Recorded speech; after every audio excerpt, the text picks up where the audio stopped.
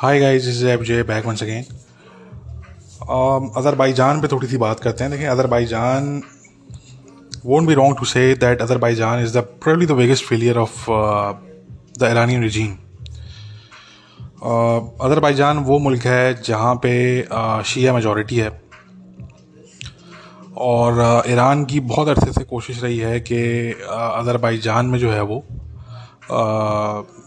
Interference की जाए, वहाँ पे जो है वो प्रॉक्सीज क्रिएट की जाएं या वहाँ पे अलाइड ग्रुप्स जो है वो क्रिएट किए जाएं, फॉर्म किए जाएं या उनको रिक्रूट किया जाए एग्जिस्टिंग ग्रुप्स को। और but Iran has so far failed to achieve anything significant in Azerbaijan. और ये बिल्कुल हकीकत है कि अज़रबैजान नाम का एक प्रोविंस भी है ईरान में और अज़रबैजानी जो है वो ईरान में एक बड़ी तादाद में मौजूद है जो कि ईरान के सिटीजन्स हैं बकायदा तौर पे। बट मैंने जैसे कि कहा कि Iran has failed so far to create any sort of trouble in Azerbaijan, और ये ईरान का एक बहुत बड़ा फेलियर रहा है डेफिनेटली। अज़रबैजान को अगर आप देखें तो अज़रबैजान में कोई एग्जैक्टली कोई डेमोक्रेसी तो नहीं है, बट स्टिल ये है कि उनका अगर आप टॉलरेंस, जो उनकी रिलीजियस टॉलरेंस है, अगर आप वो देखें तो वहाँ पे ज्यूइश कम्युनिटी, वहाँ पे क्रिश्चियन कम्युनिटी और ऑब्वियसली मुस्लिम कम्युनिटी, तो वहाँ पे सब जो है वो मिलजुल के वहाँ पे रहते हैं। और वहाँ पे इस तरह की कोई हमें ख़बर सुनने को नहीं मिलती कि वहाँ पे कोई दंगे फसाद हो रहे हैं या कोई रिलीजियस टेंशन जो है वो, कम्युनल टेंशन जो है वहाँ पे हो रही हैं। इस तरह का हमें सुनने को नहीं मिलता डेफिनेटली वहाँ से। इसके अलावा अगर हम देखें अज़रबैजान की जो फॉरेन पॉलिसी है, उनकी जो फॉरेन पॉलिसी है, it's probably one of the more diverse foreign policy in the Muslim world. और उनके अगर आप रिलेशंस देखें, चाहे वेस्टर्न कंट्रीज़ के साथ, चाहे अमेरिका में, चाहे और मिडिल ईस्टर्न कंट्रीज़ हैं या एशियन कंट्रीज़ हैं, उनके साथ अगर आप उनके रिलेशंस देखें तो they even have very good relations with Russians. तो in fact Russia is probably the closest ally of Armenia, but still Azerbaijanis have very good relations with Russians. तो उनकी जो फॉरेन पॉलिसी है, मेरे ख्याल से इट्स समथिंग के जहाँ से जिससे जो है वो मुसलमान दुनिया की जो गवर्नमेंट्स हैं और वो काफ़ी कुछ सीख सकती हैं। Because what Azerbaijan did essentially was to bring such countries as Pakistan, Turkey, Israel, and even some Western nations, although their role wasn't that apparent, but बहुत सी वेस्टर्न नेशन जो हैं उनमें बड़ा सॉफ्ट कॉर्नर है अज़रबैजान को लेके। तो I think the credit for that goes to Azerbaijan's governments foreign policy, their diplomacy. तो बट इस तरह की एक डाइवर्स फॉरेन पॉलिसी जो है वो हमें बड़ा कम देखने को मिलती है मुसलमान दुनिया के अंदर। और मिडल ईस्ट में अगर आप देखें तो एक एग्जांपल यूएई है, डेफिनेटली बहरीन है, ये कुछ एग्जांपल्स हैं हमारे पास। बट स्टिल ओवरऑल मुस्लिम दुनिया के अंदर इतनी डाइवर्स जो है वो फॉरेन पॉलिसी हमें कम ही देखने को मिलती है। तो कहने का मकसद कि more recently, as you guys know कि Azerbaijan won that round of battle with the Armenians, and उन्होंने जो है वो टेरिटरी जो है वो कैप्चर की उनसे। और अब now what we are seeing today, Azerbaijan is a lot more confident than it was last year, right? और हालांकि अज़रबैजान को जो है वो वेस्टर्न नेशंस कुछ ऐसी हैं जिनकी तरफ से ये मैसेज उनको भेजा गया है कि आप मज़ीद कोई ऑफेंसिव एक्शन आप नहीं लें against Armenia. But Azerbaijan knows very well के इवन इफ इट डज तो उसके कोई ख़ास कॉन्सिक्वेंसेस नहीं होंगे। ऑल्दो ये है कि Russians are probably the biggest guarantee to the Armenian government right now. और बट स्टिल लास्ट वॉर में अगर आप देखें तो रशियंस ने बेसिकली कोई ख़ास रोल प्ले नहीं किया उन्होंने, और they did not intervene in a way कि जिसमें जो है वो जो एक्सपेक्ट कर रहे थे एक्चुअली आर्मीनियंस, जो एटलीस्ट आर्मीनियन पब्लिक है जिसे वो एक्सपेक्ट कर रहे थे, तो Russians obviously did not play that kind of role. और यही वजह है कि अज़रबैजान के लिए it was basically it was something very easy for them to achieve, and we all saw the conclusion of those events. और तो अब जो करंट सिचुएशन है वो ये है कि you see Israel wants to make sure कि in the future as well, क्योंकि अभी रिसेंटली जो है वो कुछ टेंशंस बढ़ गए थे between Iran and between Azerbaijan, और वो कुछ हद तक अभी भी हैं वो टेंशंस। तो जो इजरायलीज़ हैं they want to make sure कि भाई ईरान जो है वो किसी किस्म की कोई इंटरफेरेंस जो है वो इन अज़रबैजान वो ना करे, ठीक है।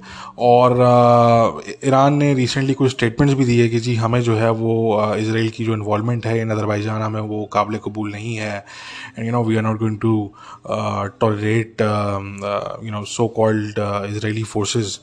हालांकि कोई इसराइली फोर्सेस एज सच नहीं है अज़रबैजान में, but still they give that ridiculous statement the Iranians.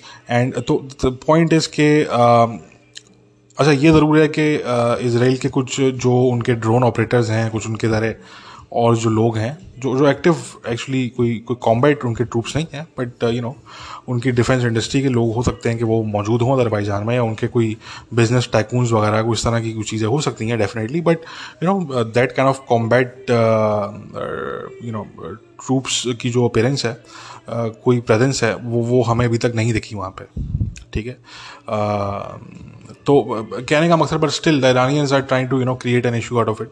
और उन्होंने रिसेंटली कुछ स्टेटमेंट्स भी दी, बट जब उनको आगे से जो है वो बड़ा सख्त उनको रद्द-ए-अमल मिला from Azerbaijanis and from Turkey as well, तो they sort of took 2 steps back and they realised कि जी ये जो है वो उनके लिए केक वॉक नहीं होगा। अज़रबैजान इज़ नॉट यमन और इट्स नॉट इराक कि जहाँ पे आप जो है वो बड़े आसानी से कोई कॉन्फ्लिक्ट क्रिएट कर दें, या आप जो है वहाँ पे अपनी प्रॉक्सीज जो है वो डेवलप करें।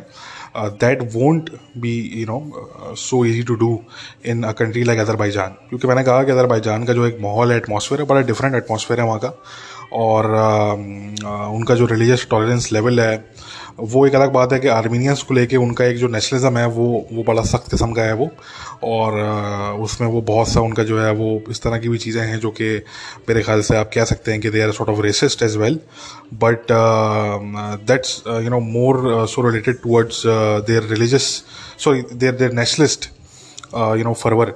और वो उनका है कि इनकी हिस्ट्री एक है ऐसी, और वो उनका एक इशू चलता हुआ आ रहा है आर्मीनिया के साथ। बट उस चीज़ को हटा के अगर आप देखें, अगर आप अज़रबैजान की अपनी सोसाइटी की अगर आप बात करें, तो आपस में दे आर वेरी प्लुरलिस्टिक, और उनका जो एक टॉलरेंस है आपस में वो एक मिसाली है मेरे ख्याल से। So I think that's a good thing. और तो खैर कहने का मकसद कि we are going to keep a close watch on Azerbaijan as well as Armenia as well as Iran, क्योंकि ये जो ट्रायंगल है बेसिकली ये अनस्टेबल है, यू सी। और आने वाले वक्तों में चांसेस हैं कि ये दोबारा मज़ीद अनस्टेबल हो सकता है ये, और there is also a chance of a new conflict between Azerbaijan and between Armenia as well as between Azerbaijan and Iran. ये भी एक चांस है, एक हद तक है। अभी कोई इतना जो है वो कोई इतना आई वोंट से कि it's very likely to happen immediately, but this thing does exist somewhere कि ईरान और अज़रबैजान की जो एक आपस में एक उनकी जो एक कोल्डनेस है वो बढ़ती जा रही है, राइट। वो जो टेम्परेचर है वो गिरता जा रहा है, और वो कोल्डनेस जो है वो बढ़ती जा रही है, और बड़ी सर्दी है दोनों के बीच में, ठीक है ना। There is a lot of coldness between the two, और वो सिर्फ स्टेटमेंट्स की हद तक नहीं, वो वैसे भी जो है वो स्ट्रेटेजिक लेवल पर अगर आप देखें तो there is a lot of coldness between the two. और ईरान के लिए ऑब्वियसली ये काबिल बर्दाश्त नहीं है कि जी अज़रबैजान के इतने करीबी ताल्लुकात हैं ना सिर्फ इसराइल के साथ बल्कि टर्की के साथ भी, क्योंकि आप लोगों को पता होना चाहिए कि Turkey and Iran have been rivals in Syria as well. ठीक है, ईरान जो है वो सीरिया की बशार अल असद की गवर्नमेंट का सपोर्टर है, था और आज भी है, और जो टर्की है उनके वहाँ पे सुन्नी जिहादी ग्रुप जो हैं वो उनके पेरोल पे हैं, उनके एलाइज हैं इदलीब के अंदर। तो ये सिलसिला है। इनफैक्ट इदलीब में तो अब जो है वो टर्किश करेंसी चलती है, और तो ये बहरहाल सिलसिला है। तो लाइक आई सेड के we are going to keep monitoring this specific region, क्योंकि ये अभी कुछ हद तक अनस्टेबल है, बट ये मज़ीद अनस्टेबल हो सकता है आने वाले वक्त में। Now speaking of Turkish currency, the lira, you see Turkish currency is in free fall these days. ठीक है, you guys must have heard. तो ये जो टर्किश जो इकोनॉमी है पूरी, इसका तो कबाड़ा कर दिया अर्दोगान साहब ने। ठीक है ना, वो खिलाफत के चक्कर में कि हम खिलाफत बनाएंगे और हम जो है वो न्यू ऑटोमन कैलिफेट होगा। ठीक है ना, फ्रांस को भी आके दिखा रहे हैं, ग्रीस को भी थ्रेटन कर रहे हैं, आर्मीनिया के अगेंस्ट भी आपने जो है वो पूरी जाके आपने अज़रबैजान को आपने सपोर्ट किया। ठीक है, now Turkey is also trying to find a new role in Europe. Turks are right now trying to be the mediator between Russians and between Ukrainians, right? और ये एक ऐसा रोल है जो कि इनकरेज किया जा रहा है बहुत से वेस्टर्न कंट्रीज़ की तरफ से जा रहा है, क्योंकि Turkey is a NATO member. और इससे पहले सब जानते हैं कि टर्की का जो सीरिया में रोल रहा है, जो जिहादी ग्रुप्स थे, सुन्नी जिहादी ग्रुप्स, जिनको टर्की ने सपोर्ट किया, जिसमें HTS है और बहुत से ग्रुप्स हैं या रहे, कुछ ऐसे हैं जो कि डिज़ोल्व हो गए, वो आज किसी और नाम से। तो टर्की का रोल सीरिया में हो, चाहे वो फिर और जगहों पे हो, चाहे वो इराक़ में हो। इराक़ में आप देखें तो कर्डिश जो वहाँ पे रिबेल्स हैं, कुछ जिनके ग्रुप्स हैं वहाँ पे, कैंप्स भी हैं उन लोगों के वहाँ पे, I think near the Iraq border. तो वहाँ पे भी टर्की ने जो है वो ऑपरेशंस कैरी आउट किए हैं। तो Turkey has been following a very you should say, I mean, the military element of their foreign policy has been very active, right? और उनके जो ड्रोन्स हैं, ऑब्वियसली एवरीबडी नोज के उनके ड्रोन्स अब यूक्रेनियंस भी इस्तेमाल कर रहे हैं अगेंस्ट रशियंस, और उनके ड्रोन्स की बड़ी डिमांड जो है वो इस वक्त जो वेपन्स मार्केट है वहाँ पे है। और यू सी उन्होंने जो ये जो ड्रोन्स का जो इस्तेमाल किया against Armenia, right, against Armenian military assets, और वो जो वीडियोस जो फिर वो सर्कुलेट की, that was probably their biggest marketing of their drones. ठीक है ना, TB2। तो और वो जो उनको जो उससे जो उनको बिजनेस मिला है, आई थिंक उससे उनको जो है वो बड़ा फ़ायदा हुआ है उनकी डिफेंस इंडस्ट्री को, टर्की की। तो I mean the point is के टर्की जो है वो बड़ी एक मिलिटरिस्टिक किस्म की उनकी जो है वो फॉरेन पॉलिसी चल रही है आजकल। और अर्दोगान साहब ने जो है वो पहले टर्क्स को बड़े उन्होंने ख्वाब दिखाए, ठीक है ना, कि जी हम तो जी वेस्ट से हम बिल्कुल टक्कर लेंगे और हम टर्क्स हैं, we are Turks and we are we are better than the westerners. और इस तरह का उन्होंने जो है वो एक माहौल बनाया, और बड़ा इस्लामिस्ट किस्म का उनका नैरेटिव, जो उनकी पार्टी इधर है वो एवरीबडी नोज़ के वो इख्वानुल मुस्लिमीन की एलाइज हैं, वो बेसिकली उन्हीं का एक ग्रुप है। तो अब वो जो उनकी पार्टी है उनका भी एक रेटरिक जो है, नैरेटिव जो शुरू से रहा है वो बड़ा इस्लामिस्ट किस्म का उनका नैरेटिव रहा है। और डेफिनेटली फिर पाकिस्तान की तरह की जो कौमें हैं वो तरह इंस्पायर होती हैं इस तरह की चीज़ों से, तो वो फ़ौरन से भागते इस तरह के लोग इन तक पहुंच गए। तो वो एक सिर्फ अपने मुल्क में नहीं बल्कि वो जो एक मुस्लिम वर्ल्ड है, लार्जर मुस्लिम वर्ल्ड जो है, उसके अंदर भी बड़े सपोर्टर्स जो है वो अर्दोगान के और टर्की के जो है वो पिछले कुछ अरसे में जो है वो पैदा हुए, हमने देखा। और जितने भी इस्लामिस्ट हैं वो एक टाइम तक, अब वो ख़त्म हो गया, वो ऐसे ख़त्म हो रहा है, बट बीच में एक ऐसा टाइम पीरियड आया कि वो दुनिया भर के जो इस्लामिस्ट थे, बहुत से, सब नहीं मगर बहुत से जो थे, वो बड़ा इंस्पायर और बड़ा जो है अट्रैक्ट होने लगे वो टर्की से और अर्दोगान साहब की जो पॉलिसीज़ हैं उनसे। जब स्पेशली इन्होंने हाया सोफिया का जो उन्होंने मामला किया और उसको उन्होंने मॉस्क के अंदर उन्होंने कन्वर्ट किया, तो इस तरह की हरकतें करने के बाद जो है वो Erdogan manage to woo the Islamist, not just in his own country but also in the wider Muslim world. तो ये पूरा उनका मामला था, और उन्होंने जो है वो उन्होंने ख्वाब दिखाए टर्क्स को, ठीक है। कि जी ऐसा होगा और जी ऐसा होगा, आपका फ्यूचर ऐसा होगा। और फ्यूचर उनका क्या था, वो ये था कि वो उनकी जो करेंसी है उस टाइम पे फ्री फॉल पे, ठीक है। और वो अर्दोगान साहब की भी लेटेस्ट स्टेटमेंट मैं पढ़ रहा था जो कुछ घंटे पहले की थी, वो ये थी कि जी मैं I am not going to hike up the interest rates, ठीक है ना। वो बिल्कुल वो अड़े हुए हैं, वो कह रहे हैं नहीं जी मैं कॉम्प्रोमाइज़ नहीं करूँगा, बस मैं अपनी पॉलिसी पर टिका रहूँगा। वो you see, there's a lot of there are a lot of similarities between Erdogan and between Mr. Khan of Pakistan, क्योंकि ज़रा BFFs तो हैं ये दोनों, ठीक है ना। वो इंस्पायर भी हैं एक दूसरे से, ठीक है। तो और दोनों का करेक्टर भी कुछ जो है वो इस्लामिस्ट किस्म का है। जो जो अर्दोगान साहब हैं उन्होंने बड़ा इंस्पायर किया खान साहब को। ये अर्दोगान से जो BFF इनका जो एक इनका रिलेशन स्टार्ट हुआ है, उसके बाद इस रिलेशनशिप के बाद जो है वो आप लोगों ने नोटिस किया होगा कि खान साहब मज़ीद जो है उनका जो नैरेटिव है ओवरऑल, वो मज़ीद आपने देखा होगा कि वो मज़ीद एंटाई वेस्ट और वो प्रो इस्लामिस्ट किस्म का नैरेटिव उनका हो गया है। अभी मैं कुछ घंटे पहले की स्टेटमेंट पढ़ रहा था खान साहब की, तो वो कहते हैं कि जी वेस्टर्न वैल्यूज़, आई थिंक ये वर्ड उन्होंने ये टर्म इस्तेमाल की है कि western values are the biggest threat for Pakistan. I think कोई वो खिताब कर रहे थे कोई पाकिस्तान की यूथ से। पाकिस्तानी यूथ की भी अलग कहानी है, उनका भी खुदा ही हाफिज़ है, ठीक है ना। तो खैर, तो वो खिताब करते हुए वो कहते हैं कि जी western values are the biggest threat, ठीक है। उनके नज़दीक अब ये बिगेस्ट थ्रेट है। वो ना TTP है, ना वो TLP है, ना वो एक्सट्रीमिज़म है जो पाकिस्तान में पुलिस स्टेशन जो है वो चलाए जा रहे हैं, ठीक है ना।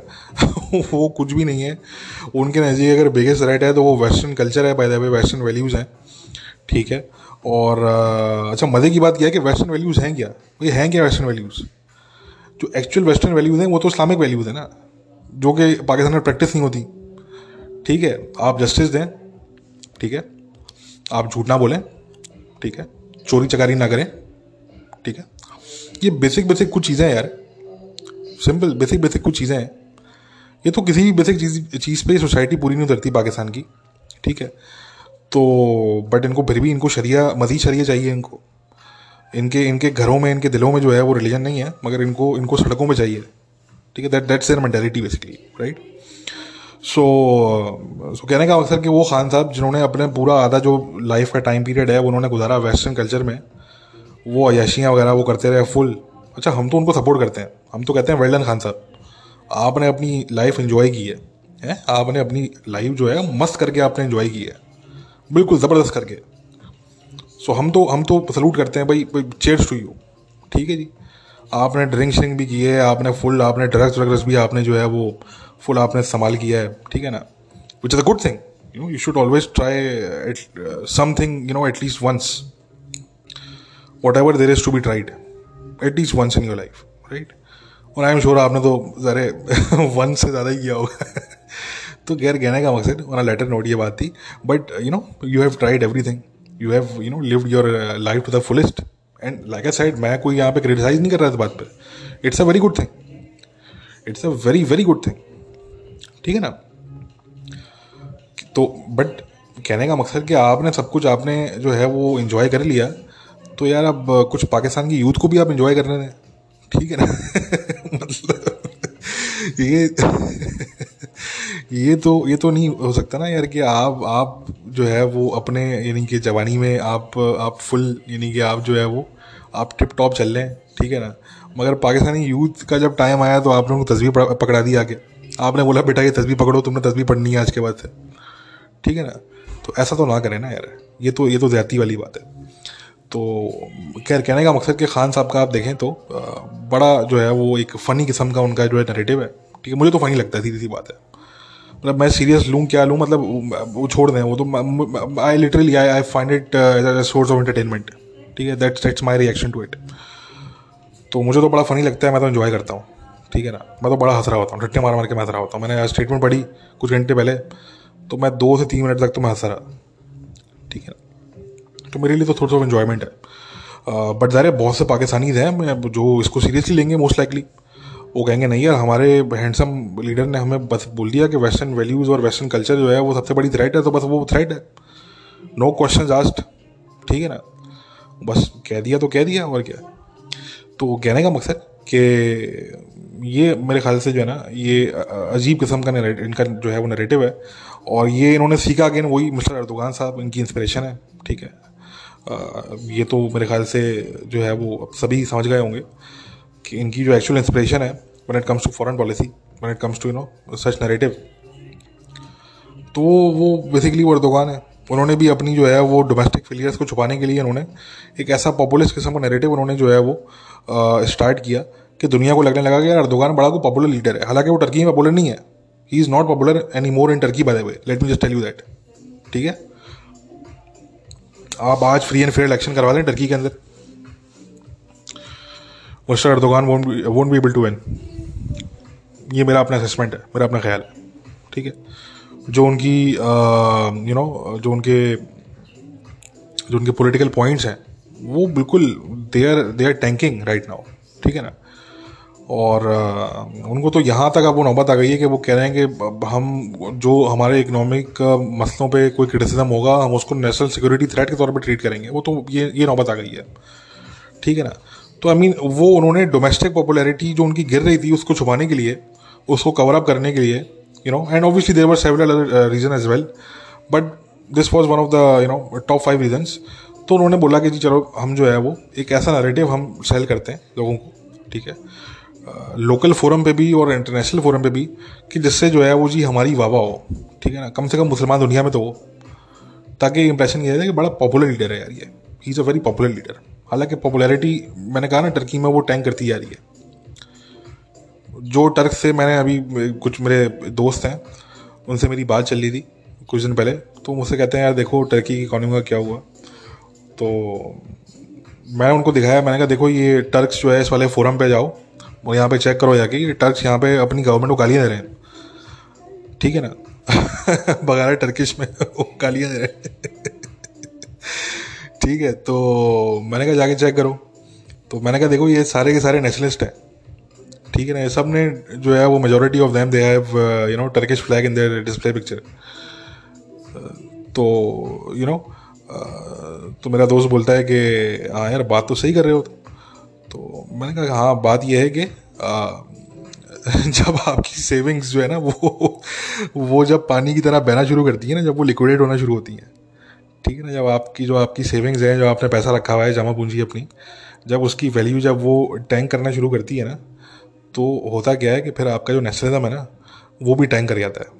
ठीक है ना वो उससे पहले तक जो मिस्टर अर्दोगान के लिए जो नारे लगाए जाते थे और जो वाह उनकी थी थोड़ी बहुत भी जो थी वो बिल्कुल, यानी कि वो टर्क जो है वो अपने मुल्क को वो कोस रहे हैं बैठ के, अपनी गवर्नमेंट को वो कोस रहे हैं बकायदा तौर पर बैठ के। ठीक है ना, वो कह रहा है कि Turkey is hell, I just want to leave Turkey. कोई कुछ कह रहा है, कोई कुछ कह रहा है। तो कहने का मकसद कि that's a fact, this is a tough reality of life के religion does not run this world, American dollar does. ठीक है ना, एंड अगर आप जो है वो खोखली बातें करके अगर आप ग्राउंड पे कुछ नहीं कर रहे, so sooner or later things will come out. ठीक है, थिंग्स विल कम आउट। तो खान साहब का भी यही सिनेरियो है इस टाइम पे। मुझे बस हैरत इस बात पे हो रही है कि वो अभी भी सीख नहीं रहे कि टर्की के साथ जो अभी हो रहा है वो क्या ये चाहते हैं कि पाकिस्तान के साथ भी ऐसे ही हो। व्हाट डज ही थिंकिंग कि आप देख रहे हैं कि यार एक मिनट आपकी इंस्पिरेशन है, जहाँ से इंस्पिरेशन आप ले रहे थे वहाँ पे तो ये हाल है, राइट, वहाँ पे तो ये हालात चल रहे हैं इस टाइम पे। तो यार आप फिर कहीं और से इंस्पिरेशन ले लें भाई, अब तो समझ जाए कम से कम। ठीक है ना, मगर नहीं, खान साहब लगे हुए। खान साहब कहते हैं कि भाई वेस्टर्न वैल्यूज़ और जो कल्चर है वो तो जी it's the biggest threat for us. और मैंने कहा ना कि वो तो उनकी जो कल्चर है, उनकी जो वैल्यूज़ हैं, actually a large number of them at least, वो तो आपको इस्लाम में मिल जाएंगी। वो तो एक्चुअली इस्लाम की वैल्यूज़ हैं जो उन्होंने इंप्लीमेंट की हुई हैं पूरे वेस्ट में। ठीक है ना जी, आप उनका मेरिट सिस्टम देखें, आप पूरे वेस्ट में आप जस्टिस सिस्टम देखें, आप और चीज़ें देखें, उनका आप सोशल वेलफेयर देखें। ठीक है, apart from America most European countries nobody goes to sleep hungry in these countries. ठीक है ना, तो चाहे वो जानवर हो चाहे वो इंसान हो। सो आई मीन ये बात करना कि जी वेस्टर्न वैल्यूज़ जो है वो पाकिस्तानियों के लिए थ्रेट है, वो भाई उनको बोलो कि कुछ सीखो वेस्टर्न वैल्यूज़ से। वो गधों कुछ सीखो, चाहिलों कुछ सीखो। ठीक है, वरना अपने लोकल मीडिया को देख के तो तुम लोग ने कुछ सीखना नहीं है, वो तो तुम्हें कुछ जो है वो कुछ काम का दिखाना नहीं है उन्होंने तुम्हें, ठीक है ना। तो भाई वेस्टर्न वैल्यूज से सीखो, वेस्टर्न कल्चर से सीखो, वेस्टर्न मीडिया देख के कुछ सीखो, बात समझे आप। तो ये जो है वो बात है सारी। और अल्टीमेटली बात यहाँ पे वेस्टर्न कल्चर या वैल्यूज़ की नहीं है, बात ये है कि जब आप आवाम को डिलीवर करते हैं ना, तो फिर आपको ये बार बार ये पार्ट नहीं पढ़ाने पड़ते कि देखो जी 5th जनरेशन वॉरफेयर हो रही है, पेट्रियाटिक हो जाओ, और आपको जो है वो लोगों को क्रिटिसिज्म पे उठाना नहीं पड़ता उनके घरों से, ठीक है ना जी। ये होता है। तो ये आपको करने की ज़रूरत नहीं पड़ती, क्योंकि फिर क्रिटिसिज्म हो नहीं रहा होता जब आप डिलीवर कर रहे होते हैं। लोग ऑटोमेटिकली पेट्रियाटिक होते हैं, ठीक है ना। लोगों के पास जो है वो आपको कोसने के लिए कोई रीज़न नहीं होता, ठीक है ना। बट जब आपने बेसिक चीज़ें जब आप प्रोवाइड नहीं कर रहे और आप खोखली बातें कर रहे हैं खड़े होके ना, तो कहने का मकसद कि आपके आसपास फिर जो लोग होंगे वो फिर खोखले ही होंगे actually, right. And that's what's going on mister Khan by the way. So I mean, Mr. Khan, I think I just hope, I can only hope, that he learns the lesson from Turkey and what's going on in Turkey right now, and he, changes the source of his inspiration. I mean, that would be the wisest thing to do at this point.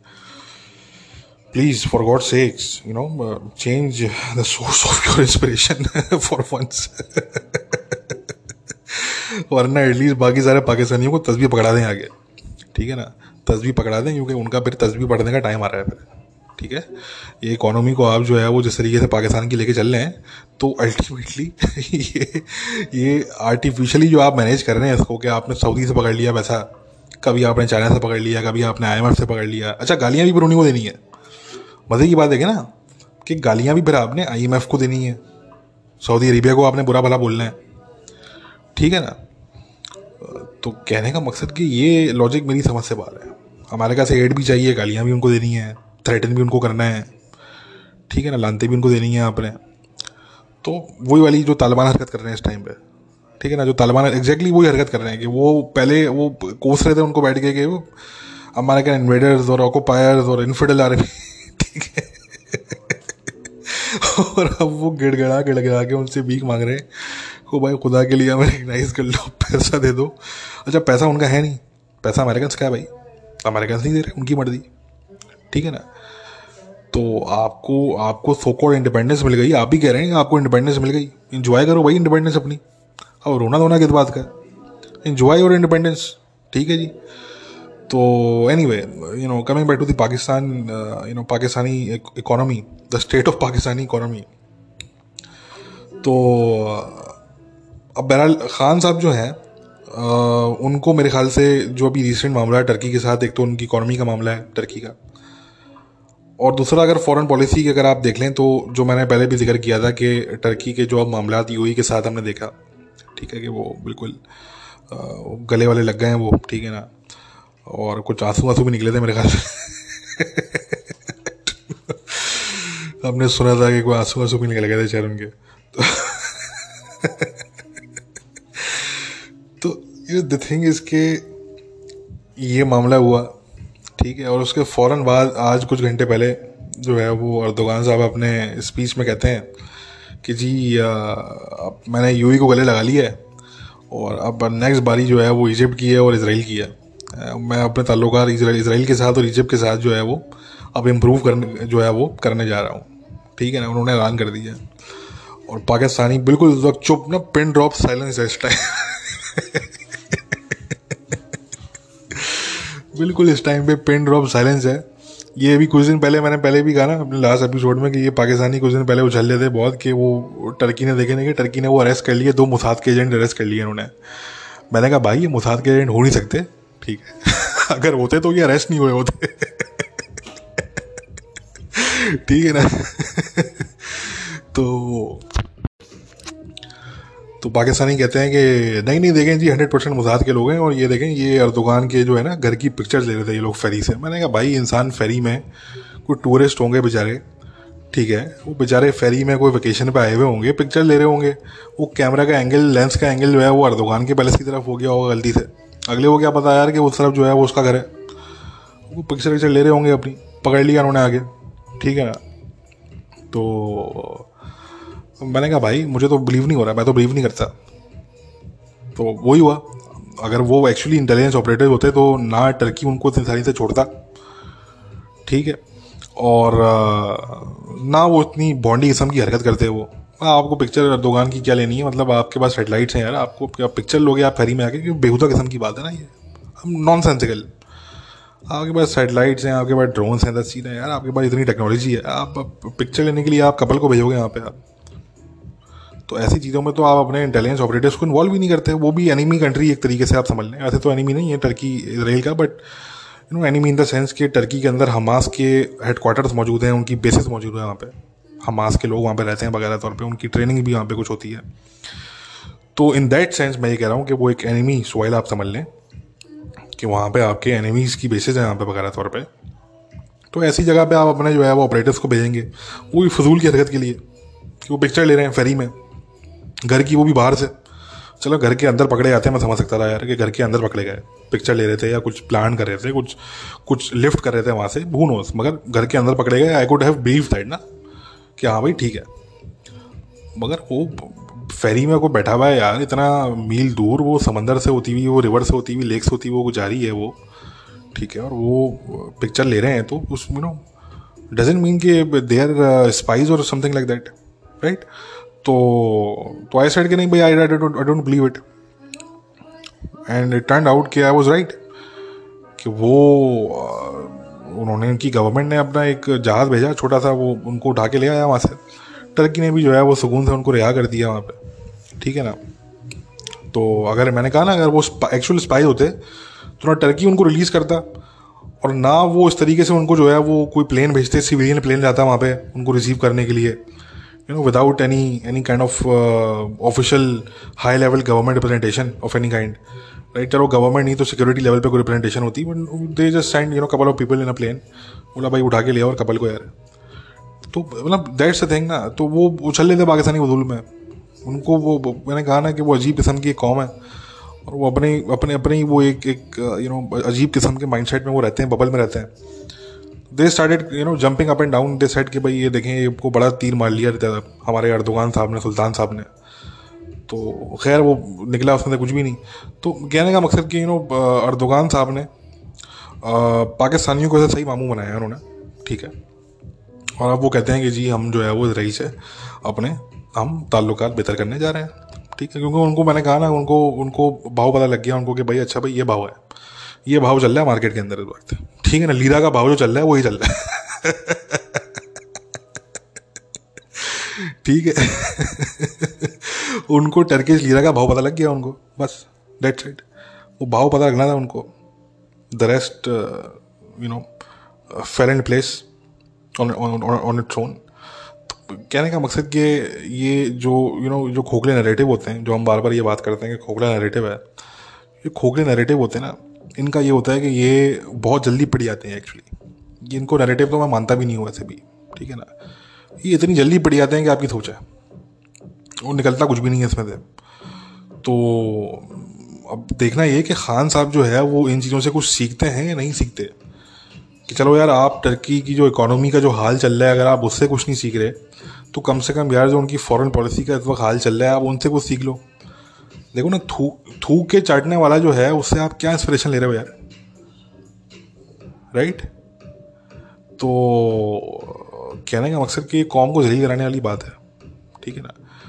आप ऐसी जगह से inspiration लें जिनकी कोई अपनी standing हो, ठीक है, जो कोई अपने उनका कोई वेट हो यार।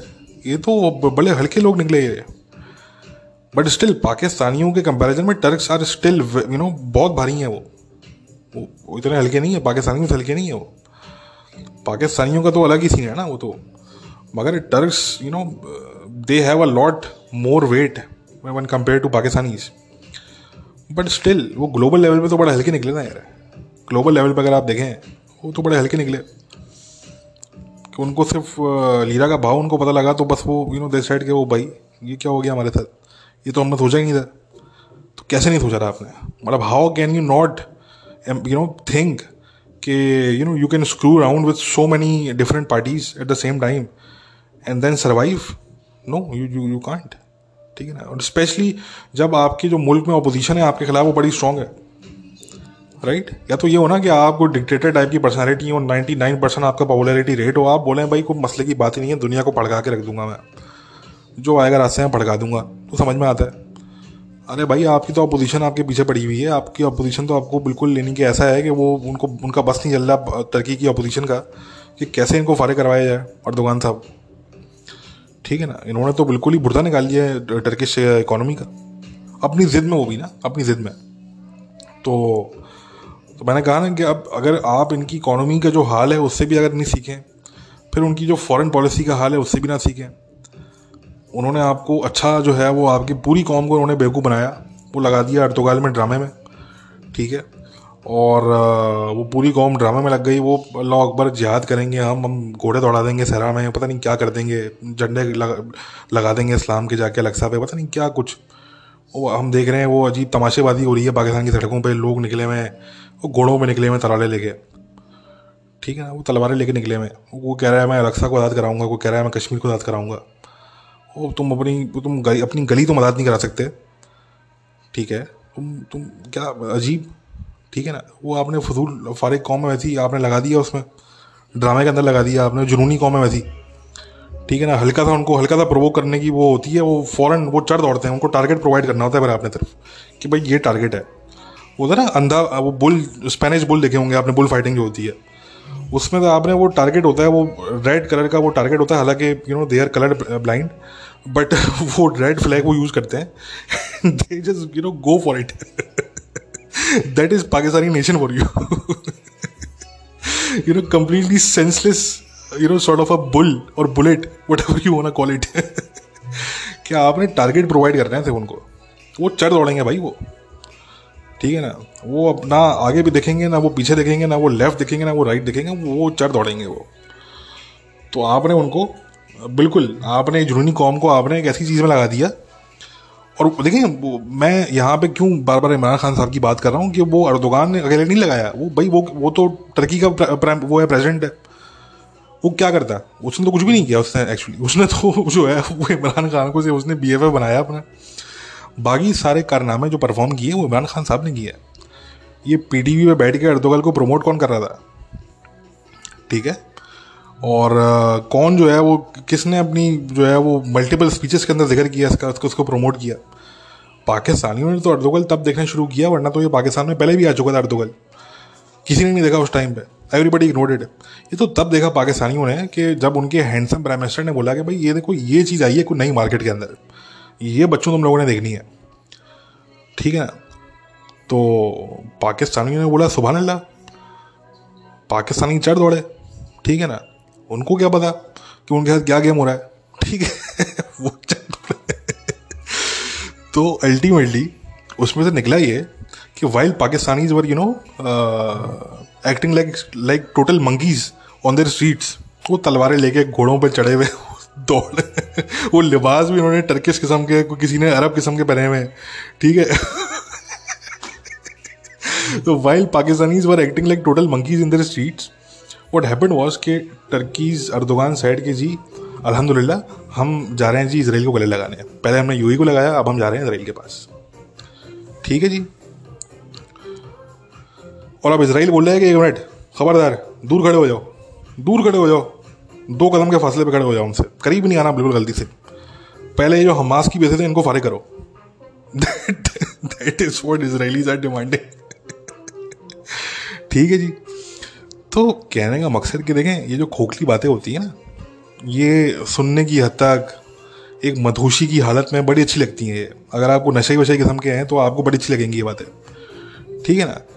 मगर you know for people who like to live in reality at all times, तो उनके लिए तो ये बड़ी अजीब किस्म की, ये अजीब व गरीब किस्म की ये बातें हैं बेसिकली।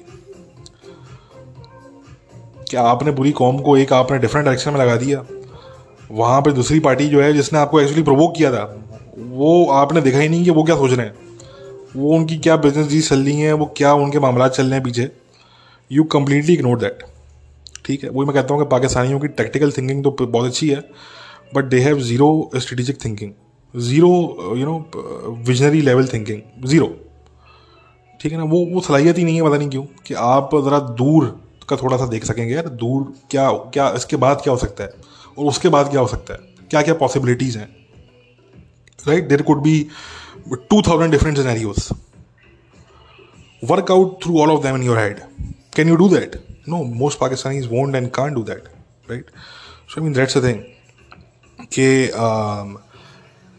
यू नो ये एक बड़ा मसला है पाकिस्तानियों के साथ। तो बहरहाल मैंने कहा कि आप उनकी इकोनॉमी से कुछ ना सीख सकें, आप उनकी फॉरेन पॉलिसी से कुछ ना सीख सकें,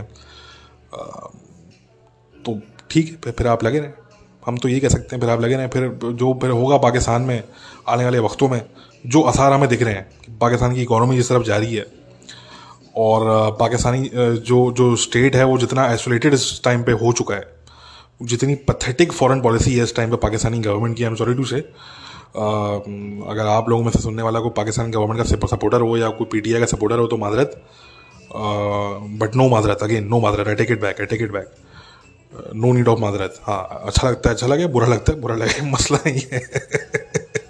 but this is the fact, ठीक है, दिस इज़ द फैक्ट कि यू सी, ये जो पूरा जो मामला था कि हम जो है वो नया ब्लॉग बनाएंगे टर्की के साथ, हम मलेशिया के साथ हम ये करेंगे, हम कतर के साथ हम ये करेंगे, हम ये टीवी चैनल लॉन्च करेंगे, हम ये करें, और 10,000 चीज़ें, नई चीज़ें बिल्कुल इनका कोई ताल्लुक ही नहीं है पाकिस्तान से, जो पाकिस्तान की इंटरेस्ट की चीज़ें हैं ही नहीं किसी तरीके से। और बल्कि कुछ चीज़ें तो ऐसी थी जिनसे पाकिस्तान को एक्चुअली नुकसान हुआ है आपको, ठीक है ना। अब मुझे पता है पाकिस्तानी बोलेंगे नहीं नहीं नहीं आप तो ऐसे ही बोल रहे हैं, मगर मैं कह रहा हूँ कि एक्चुअली नुकसान हुआ है तो हुआ है, ठीक है जी। तो ये आपने ये सारी चीज़ें आप ये कर रहे थे, ठीक है, और ये सारी चीज़ें करते करते आपने जो इम्पोर्टेंट चीज़ें थी आपने वो इग्नोर कर दी, ठीक है। और सबसे बड़ी बात यह कि आप दूर तक नहीं देख सके, ठीक है ना। मतलब यू साइड कि जी हम ये टर्की और मलेशिया के साथ हम जो है वो जी हम ये बड़े कोई हम ब्लॉग बनाने जा रहे हैं। आपकी जो दूर अंदेशी थी ना, उसका ये लेवल था कि आप ये बात कर रहे थे उस मलेशिया के प्राइम मिनिस्टर के साथ जिसकी एक टांग कमर में थी और एक टांग थी उसकी किले के छिलके पे, ठीक है जी। ये मामला थे उस इंसान के, वो 90+ पे खड़ा हुआ है बंदा, तुम टोटल उस बंदे के बलबूते पे, राइट, सिर्फ उस एक बंदे के बलबूते पे, उधर की ना एस्टेब्लिशमेंट आपके साथ है ना उधर की बाकी पॉलिटिकल पार्टीज आपके साथ हैं, कोई होमवर्क नहीं, कुछ नहीं, नथिंग। एक सिर्फ बंदे की आपके जो पर्सनल रिलेशन थे इसके साथ, जो आपका सेकंड BFF था, वो फारिग हो गया। वो जो शख्स था जो 90+ है, वो उसके बलबूते पे आप इतना बड़ा डिसीजन लेने जा रहे थे पाकिस्तान की तकदीर का, फॉरेन पॉलिसी का, और आप ये नहीं देख पा रहे थे कि भाई ये बंदा तो अभी लुढ़क जाएगा यार, ये तो डील साइन करने के बाद ही हो सकता है लुढ़क जाए ये, ठीक है। और वो हुआ ये कि वो जिंदा तो है बंदा, मगर वो सीट से वो लुढ़क गया बेसिकली, वो जो सीट थी उसकी प्राइम मिनिस्टर की वो चली गई, ठीक है ना। मगर मैं तो ये कह रहा था कि आप तो सोच रहे था कि भाई ये तो बंदा टोटल फारिग हो सकता है। भाई सीट जाना एक अलग चीज़ है, ये तो थी पॉसिबिलिटी ना, ये तो कोई और होता तब भी होती पॉसिबिलिटी, मगर यहाँ तो ये ऑब्वियस पॉसिबिलिटी थी कि भाई ये बंदा तो टोटल फारिग हो सकता है। ठीक है, बात समझ रहे हैं आप लोग मेरी, कि भाई अगर महातीर मोहम्मद की जगह कोई और बंदा होता, कोई 60 साल का, कोई 50 साल का बंदा होता, तो ये पॉसिबिलिटी स्टिल होती कि यार ये बंदा फारिग हो जाएगा अपनी सीट से, ठीक है, ये पॉसिबिलिटी किसी भी केस में होती। मगर महातीर मोहम्मद के केस में स्पेसिफिकली, उसमें तो भाई सोने में सुहागा ये पॉसिबिलिटी भी थी, जो कि बड़ी पॉसिबिलिटी थी, which was more likely actually at that time at least, कि ये सीट से फारिग होने से पहले ये दुनिया से फारिग ना हो जाए बंदा, फिर आप क्या करेंगे। तो एक पर्सनैलिटी के बलबूते पे आपने इतना बड़ा आपने कदम उठाने की कोशिश की, उससे क्या हुआ कि आपने सऊदीज़ को, अरब ब्लॉक को भी आपने नाराज़ किया, और वो जो भी ख्याली आपका पुलाव था वो भी ख्याली पुलाव ही बन के रह गया, वो जो कि ज़ाहिर सी बात है, जो कि वैसे ही होना था वही होना था जो हुआ, ठीक है। तो मैं सिर्फ ये आप लोगों को बताना चाह रहा हूँ कि ये दूर अंदेशी है ना, ये जो विजनरी सोच है, ये बड़ी बड़ी बातें करने से जो है ना, ये उज़्बेकिस्तान में खड़े होकर आप उन लोगों को बोल रहे हैं कि मैं आपके मुल्क के बारे में आपसे ज़्यादा जानता हूँ, ठीक है। तो कहने का मकसद ये फनकारियाँ करने से ना ये क्या होता है कि it doesn't work, it doesn't cut it has no value, no worth on the ground. ठीक है ना? क्योंकि आपकी जो दूरअंदेशी है वो सिर्फ इस एक बात से, आप सब छोड़ दो यार, मैं कहता हूँ सब बाहर में डाल लें आप। अरे डंप एवरीथिंग यार, खान साहब ने इकोनॉमी का क्या किया, खान साहब और क्या करते हैं, वो सब छोड़ दें आप। फजूल सर, मैं कहता हूँ आप एक मिनट के लिए उनका टोटल क्रिटिसिज्म, जितना टोटल क्रिटिसिज्म उन पे होता है ना या हुआ है तारीख में, उस सबको रैप अप करें, बंडल में डालें, बॉक्स में रखें और उसको आप इंडियन ओशन में, अरेबियन ओशन में, अरेबियन सी में जाके आप उसे आप बहा दें। ठीक है, एक मिनट के लिए। और सिर्फ इस एक बात को आप एनालाइज कर लें जो मैंने बात की, कि इनकी दूरअंदेशी का लेवल ये था कि आप एक ऐसे बंदे के साथ आप इतनी बड़ा आप वो करने जा रहे हैं फैसला। ठीक है ना? अपना कोई ये कोई शुगर फैक्ट्री का आप वो डील करने नहीं जा रहे थे। ठीक है ना? ये कोई बनी गाला का आप जो प्लॉट है वो कोई बेचने नहीं जा रहे थे। आप पाकिस्तान की 70 ईयर्स की जो पॉलिसी थी उसको आप ओवरटर्न करने जा रहे थे। Let me be very clear about it. You were trying to overturn, you see, the policy that Pakistan has been following for the last 70 plus years. That is exactly what you were trying to achieve, right? And the worst part is that you failed, right? तो आपका जो vision है वो सिर्फ यहीं से पता लग जाता है कि आप एक महातीर मोहम्मद टाइप के बंदे के साथ, अर्दोगान की तो मैं बात ही नहीं कर रहा ना अभी, आप उसके साथ इतना बड़ा आप फैसला उसके बलबूते पे आप लेने जा रहे थे, यू सी। और फिर आप कहते हैं कि हम विजनरी हैं और जी लीडर विजनरी होना चाहिए। बिल्कुल लीडर विजनरी होना चाहिए, but I am sorry to say आप नहीं है खान साहब, you are not you are not that guy, you are not that person. ठीक है ना? तो ये जो है वो सारी बात है भाई। और तो एनीवे, जब मुझ जैसा बंदा उस टाइम पे ये बात कर रहा था तो यार फिर हमें ये पूछना पड़ेगा कि यार ये इनकी क्या सोच है, इनको एडवाइस करने वाले कौन लोग हैं भाई, ये किसकी सोच थी। लेकिन ये सवाल फिर करने पड़ेंगे ना हमें यार, कि यार मुझ जैसा बंदा अगर नॉर्मली बैठ के मैं इतना दूर तक सोच सकता हूँ कि मुझे दिख रहा है कि यार बंदा तो 4 साल में फारिग हो जाएगा ये टोटल। भाई अगला बंदा 94, 95, 96 पे खड़ा हुआ है, भाई वो 3 साल 4 साल 5 साल बाद वो टोटल फारिग है वो बंदा, राइट? तो मैं बोलता यार एक मिनट भाई, ये क्या करने जा रहे हैं खान साहब। और हम उस वक्त की बात हम कर चुके थे, हमने बहुत पहले बात कर दी थी हमने ये कि भाई करने क्या जा रहे हो आप, राइट? क्योंकि इस तरह की चीज़ें होती हैं या तो होती हैं नेशन स्टेट के लेवल पे ना, ये पर्सनैलिटी लेवल पे नहीं होती ये चीज़ें।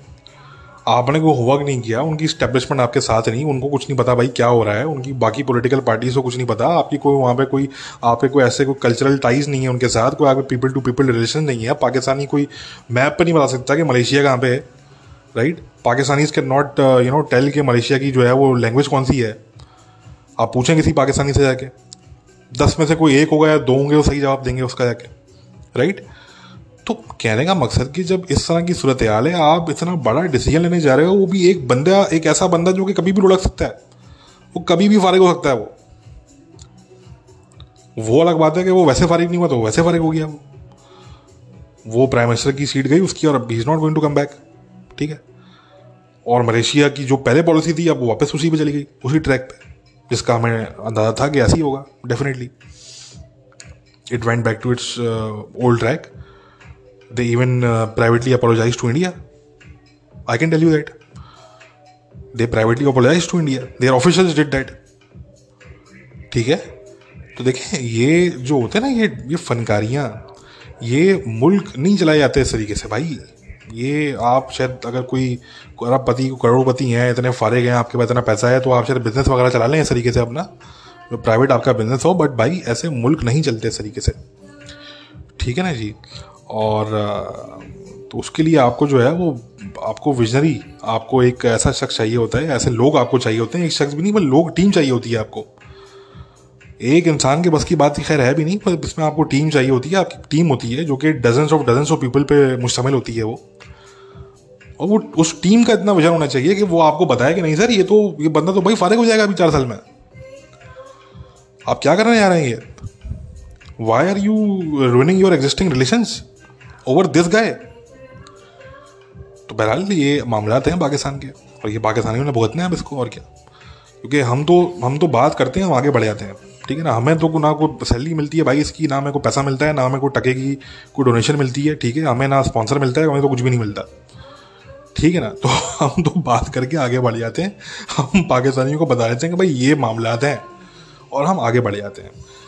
और हमारी ऑडियंस से पूछें, नॉर्मल पाकिस्तानी, एवरेज पाकिस्तानी होते भी नहीं है। हमारी ऑडियंस बड़ी सेलेक्टेड होती है। हमें बड़ा रिसेंटली में पता लगा, पाकिस्तान की गवर्नमेंट के बहुत से लोग सुनते हैं हमें, पाकिस्तान के और इदारों के हमें लोग सुनते हैं बहुत से, ठीक है ना। पता नहीं कौन कौन कहाँ कहाँ सुनता है भाई, हमें तो नहीं पता था इससे पहले, बट रिसेंटली हमारी नॉलेज में इजाफा हुआ। इंडिया में बड़े लोग सुनते हैं हमें, जो ओवरसीज पाकिस्तानी दुनिया भर में वो सुनते हैं हमें बहुत, क्योंकि इस ऐप पे मुझे बड़े सेलेक्टेड व्यूज़ दिखते हैं मुझे। मतलब होता क्या है कि जो ऐप है ना Anchor.fm की, जो इस ऐप के थ्रू सुनेगा मेरा पॉडकास्ट जाके, तो मुझे सिर्फ वही व्यूअर काउंट दिखेगा। अब मेरा पॉडकास्ट जो है वो अपलोड ऑटोमेटिकली हो जाता है जाके बाकी सारी ऐप से भी, वो गूगल पॉडकास्ट पे भी हो रहा है, वो एप्पल पॉडकास्ट पे भी हो रहा है, वो स्पॉटिफाई पे भी हो रहा है, वो बाकी सब पे भी हो रहा है, ठीक है। अब वो वहाँ पे जो लोग सुन रहे हैं, तो वो व्यूअर काउंट मुझे नहीं दिखता यहाँ पे, राइट, कि अपने एप्पल पे कौन सुन रहा है या अपने गूगल पॉडकास्ट पे कौन सुन रहा है, आई हैव नो आइडिया। या कितने लोग सुन रहे हैं एक टाइम पे, I have no idea, never check, never bothered, ठीक है ना।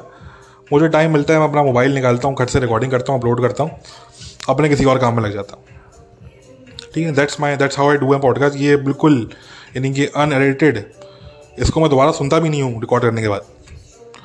रिकॉर्ड होता है, डायरेक्ट अपलोड होता है इसके बाद।